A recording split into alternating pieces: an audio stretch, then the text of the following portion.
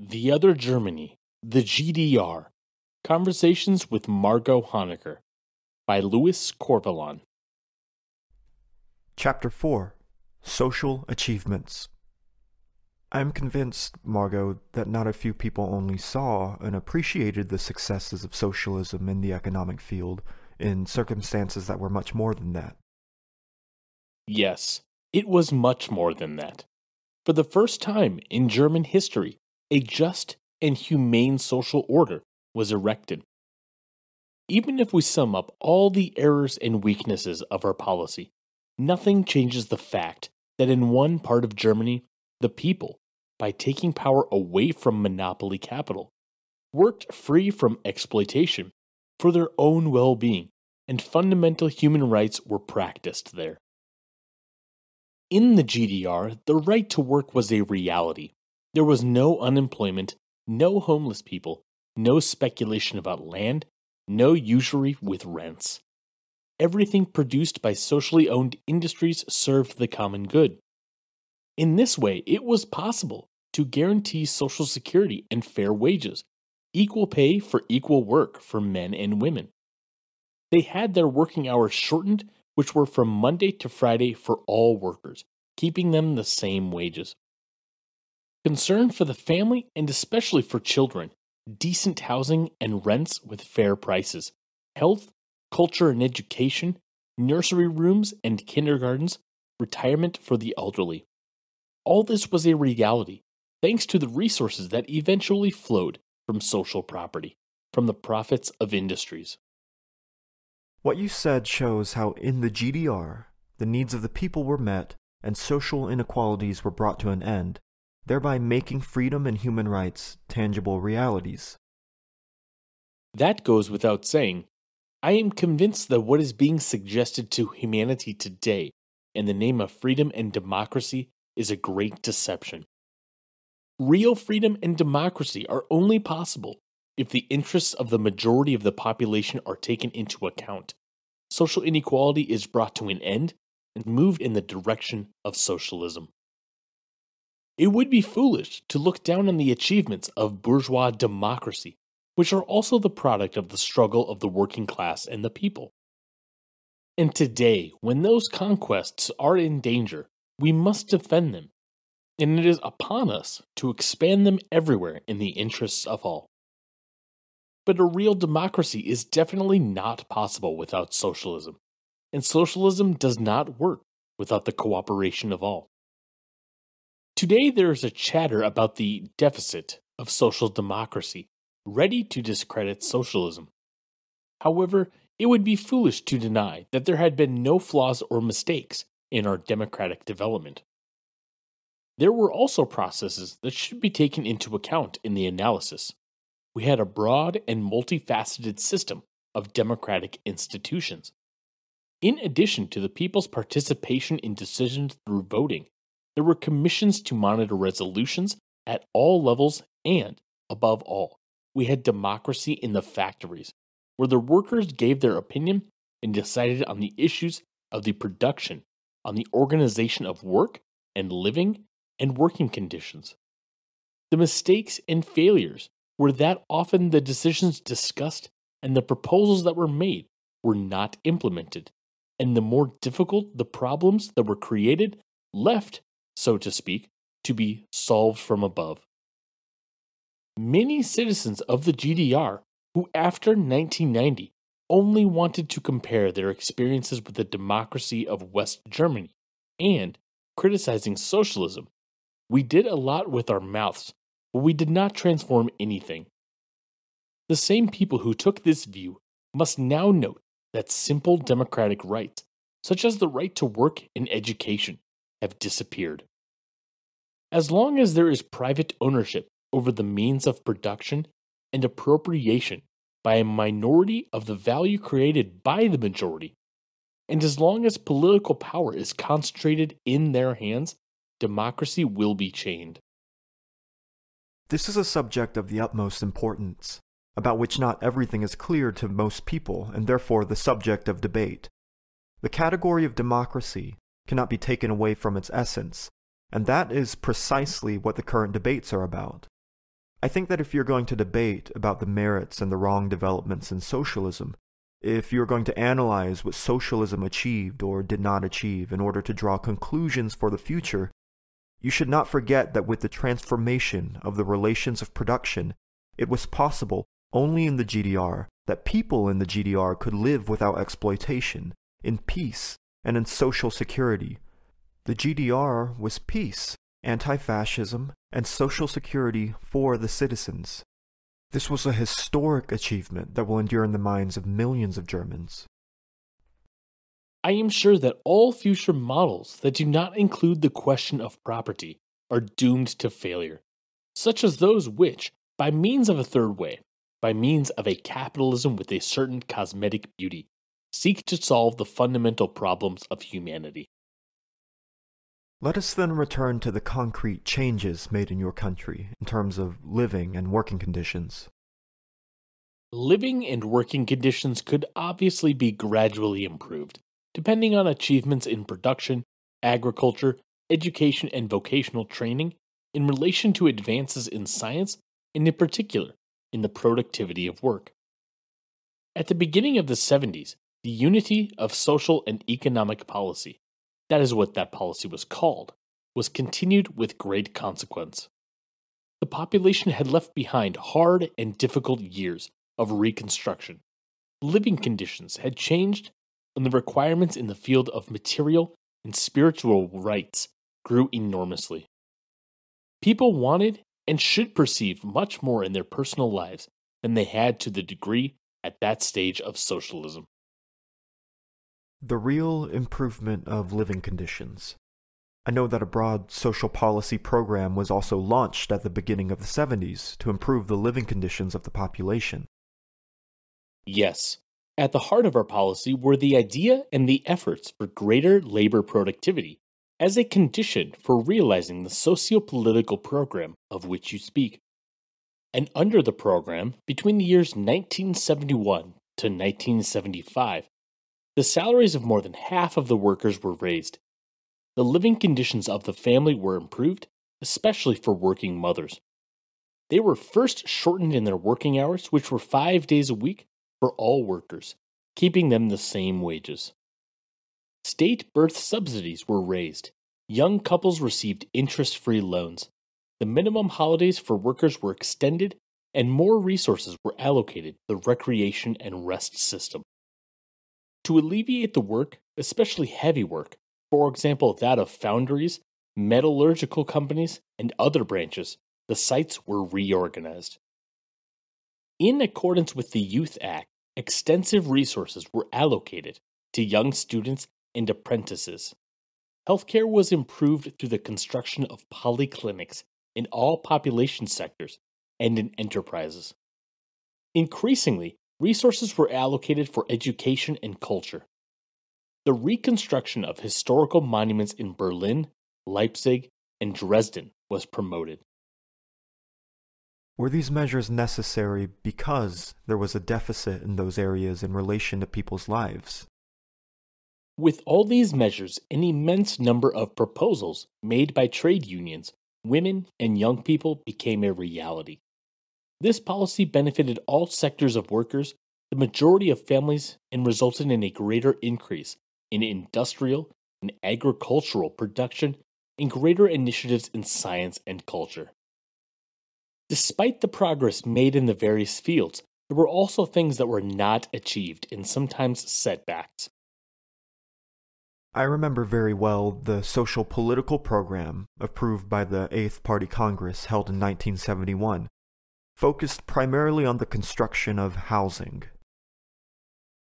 The housing construction program spanned more than a decade and a half until 1989.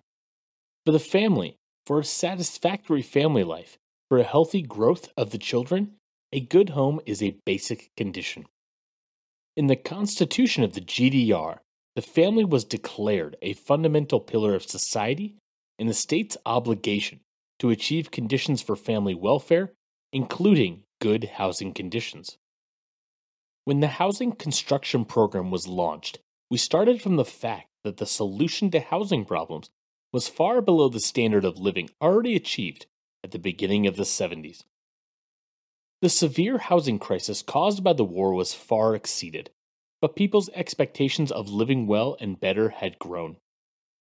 The high level of education and culture was also demonstrated in the pretensions for housing and in a housing culture. We still had housing conditions inherited from capitalism, with a high percentage of houses without the indispensable sanitary facilities in the city and the countryside. The housing problem became one of the most urgent issues. This was one of the largest investment programs that was put in place for the achievement of a modern construction industry. Between 1971 and 1988, were built or modernized 2,800,000 homes. Housing conditions improved for 1 in 2 citizens. In the meantime, we were building in a modern way, as in the whole world, with industrially prefabricated parts. It wasn't always beautiful architecture. We didn't always manage to restore centuries-old city centers, but we were able to satisfy a fundamental need of the people, and the gravel-colored building panels housed good, healthy homes. It's clear that a housing construction program of such magnitude required a large investment. How did they finance it? From 1971 to 1987, 10% of the national income produced in that period was allocated to housing construction. Even the corresponding cultural and social facilities, such as schools, kindergartens, ambulatory polyclinics, supermarkets, and neighborhood rest facilities, were predominantly financed by the state. Constructions financed jointly with cooperatives and companies were also made. And what was the value of the leases that, in my country, for example, cost an eye of the face? Rents remained low and stable, not covering more than 2 to 8% of household income. The Civil Code of the GDR guaranteed the rights and protection of tenants. 60% of the dwellings were intended preferably for families with many children. No one could be thrown out into the street. This program which you speak was certainly carried out with great effort, since the GDR was not one of the richest countries. The social political program naturally and constantly demanded greater achievements in the grass liberal economy, which could only be achieved by means of intensification of production through the incorporation of modern techniques. Great efforts were made in that direction, but it was becoming increasingly difficult to incorporate the necessary means. First of all, many more resources had to be incorporated into the productive areas of the most decisive industrial complexes. Certainly, the socialist economy remained integrated into the world economy and was not independent of it. At the end of the 70s and beginning of the 80s, the question of whether we could continue our socio-political course became very hot because of the changing and difficult situation of the economy, both internal and external. The decision proved difficult under these conditions. Was it decided to continue in the same direction? It is no secret that there were differences of opinion on this. There was a well-rounded optimism that with such a policy, it was possible to solve increasingly complicated problems, as had been demonstrated in recent years, when people could afford some satisfaction through their work. It was, then, feasible to solve difficult tasks with great ideas and a lot of effort. But above all, it had to be considered that any failure to comply with socio-political achievements would have its effects on every family. There was also concern for the political stability of the GDR. Social discontents were not uncommon and were triggers of instability in our country and in neighboring friendly states. More than in any other socialist country, we had to take this relationship into account. On our doorstep, we had the most developed capitalist country in Europe. The bright display cases had their effect, but the unemployed, the homeless, and the increasing unemployment figures were not seen by the majority of our citizens. On the other hand, the social conquests that characterized the socialist countries also influenced the West. Yes, that also had to be taken into account and analyzed. Our achievements played an important role for Western trade unions in their fight for more rights for working people. It was precisely in those years that the struggle there was for the maintenance of social rights and against the danger of their disappearance. All of this had to be considered, and should be borne in mind that our policy, designed for the well being of the people, generated new expectations in the different areas of life. The consumerist zeal was also growing in us. Some who were responsible for this policy, and others who were observers from outside, say today that we should not have continued with it. In truth, there were also a number of economic cadres who put forward proposals to change this course. What we needed to change and correct was the issue that needed to be addressed at a party congress scheduled for late 1990, probably too late. As to what decisions would have been taken there, we can only speculate today. It was a hellish circle that we couldn't get out of. Greater economic growth was required in the productive branches, but this required investment. Labor productivity was not achieved despite the gigantic efforts of the workers and the intelligentsia. Closely linked to this, the raw materials supplied by small factories made the final production process more expensive. The question remained of how to ensure higher output growth, of how to intensify production without cutting social spending. On women and men having equal rights, you've already referred to some very interesting things about the family. Tell us more about women. Did women and men have equal rights in the GDR? The socialist law of the family enshrined the equality of both members of the marriage. According to the Constitution, as early as 1949, all laws and provisions that were contrary to equal rights were repealed. The family code adopted by the People's House provided, inter alia, that men and women had equal rights over matrimonial property, regardless of the amount of personal income. Both were responsible for the sustenance of minor children and adults who were not economically independent. Both spouses were obliged to exercise their part in the conduct of domestic chores. The state and society increasingly assumed the material expenses of the children. The care of the children in the nursery rooms, gardens, and schools was in the hands of professionals with very good training. The children were very well fed in these establishments. Therefore, parents had to cancel very low contributions. Comprehensive care was free, such as education in schools, universities, and throughout vocational training. Students received a basic monthly stipend. If they had children, they received a raise for it, and apprentices a monthly remuneration. Women's political, social, and state rights were guaranteed, as established in the Family Code, the Civil Code, and the Labor Code of 1977. And were women actively involved in social affairs? In the House of the People, the women's organization, the Women's Democratic Union of Germany, was represented with its own caucus. Women actively influenced trade unions, where they assumed a huge responsibility for representing the interests of working women. Thus, through the women's committees elected by women, they influenced trade union leaders in industries, vocational education, specialization, and the improvement of living and working conditions.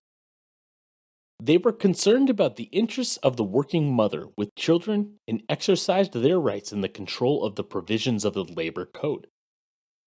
For example, industries were obliged to promote women in their vocational training. By the end of 1984, 80.30% of working women in the GDR had a full professional qualification. 57% of women were skilled workers, and 21.9% had a higher professional qualification. In 1950, only almost half of women of working age are in work. In 1989, that percentage was about 95%. How did they manage to perform their daily tasks? Because in our country, women are still busy with their traditional roles even when they work, taking into account that they receive a lot less than men for equal work. What was done about this? The right to equal pay for equal work was a reality and was guaranteed by the Constitution. Before 1946, women earned up to 40% less than men in their wages and salaries. In order for women to be able to reconcile their work activity with motherhood, they had many benefits. Since women are the ones who give birth to children and therefore need a lot of support, especially at the time of pregnancy, did they enjoy special benefits in this respect? In addition to the postnatal, each mother had the right not to attend her work until the end of the first year of the child's life. During that time and after the birth of the second child, starting in 1976, women received maternal support in the amount corresponding to 60% of their average net salary. From the beginning of the pregnancy until the end of the newly appointed right to exemption from work, the woman could not be dismissed and the company was obliged to re-employ her at the end of that period. The pre- and postnatal period spanned 26 weeks. During this period, working mothers received a material benefit from Social Security in the amount corresponding to the average net wage. It should also be known that every citizen was granted the protection of insurance and that medical care, stay in hospitals, use of the cure treatment service, as well as prescribed medicines were free of charge. And what was the situation of women who wanted to postpone their motherhood, or simply did not want to have children? Women did want children. These children were, so to speak, desired children, because women and men could freely decide to fulfill their desire to have children. Women enjoyed the right to decide on their own responsibility as to when and how many children were desired. Article N2-218 of the Civil Code, which placed the termination of pregnancy under penalty, was repealed in the GDR in 1972. And after that, were fewer children born? No. After the decree repealing Article 218, births increased and the mortality figures for mothers and newborns decreased. An interruption of pregnancy was only possible by one's own wish in the course of the first 12 weeks of gestation, and in the interest of health, could only be performed in hospitals and clinics. The costs were borne by Social Security. In addition, there was an extensive network of counseling offices for pregnant women, medical, legal, and social support for women. Almost without exception, women brought their children into the world in clinics and hospitals. Almost 50% of women of childbearing age had access to contraceptive methods to prevent pregnancy under medical supervision. Was sex education provided in the GDR? Naturally, in school and in the framework of classes, especially in biology, scientific information was provided in this regard. The health system also participated in this information. There was marriage, family, and sexual counseling run by medical personnel. Psychologists and lawyers worked there. They did it on a voluntary basis. They also gave help and advice when there were problems of marriage cohabitation. Were there a lot of divorces? There was an increase in divorces. According to statistics in 1989, about 140,000 marriages were contracted and there were 50,000 divorces. The high educational level of women, and above all, their economic independence and high awareness, naturally created new demands on relationships. For a marriage that had lost its meaning for both man and woman, there were no material or legal reasons to continue to maintain it. There was no discriminatory legal or social basis for divorced women or single mothers. All of this was naturally a huge process of re-education for women, but also for men. Yes, sure. there had to be thrown overboard old customs and comforts that came from the past. We must add that despite all the benefits, it was not easy for women to put everything under one hat. The normal working day was very long for those women who had a greater task at home, so they opted for a shorter working day. In 1988, 27% of working and employed women opted for this system. Of course, they could resume their full-time work whenever they wished. As you know, our structure still left a lot to be desired. Service benefits, despite all their improvements, were not yet at the level necessary to alleviate the domestic work of all women. Although men helped in household work, the greatest burden still fell on women. There were supply problems in the trade. Getting what was needed and desired involved more than a little anger and waiting time. To buy some things, you had to go through many places or make long lines. This brought frustration. Today, there are more service centers, big stores, but only the one who has plenty of money can buy how much he needs. I know that after the end of the GDR, women's lives regressed profoundly. For the time being, the high unemployment figures in the eastern part express, first and foremost, the unemployment of women. Women who were accustomed to leading an economically independent life, who found approval in their profession, who supported a social position of their own, for the most part did not wish to be solely house owners or only to be destined for communication in the family framework, were confined to the house as in the old days.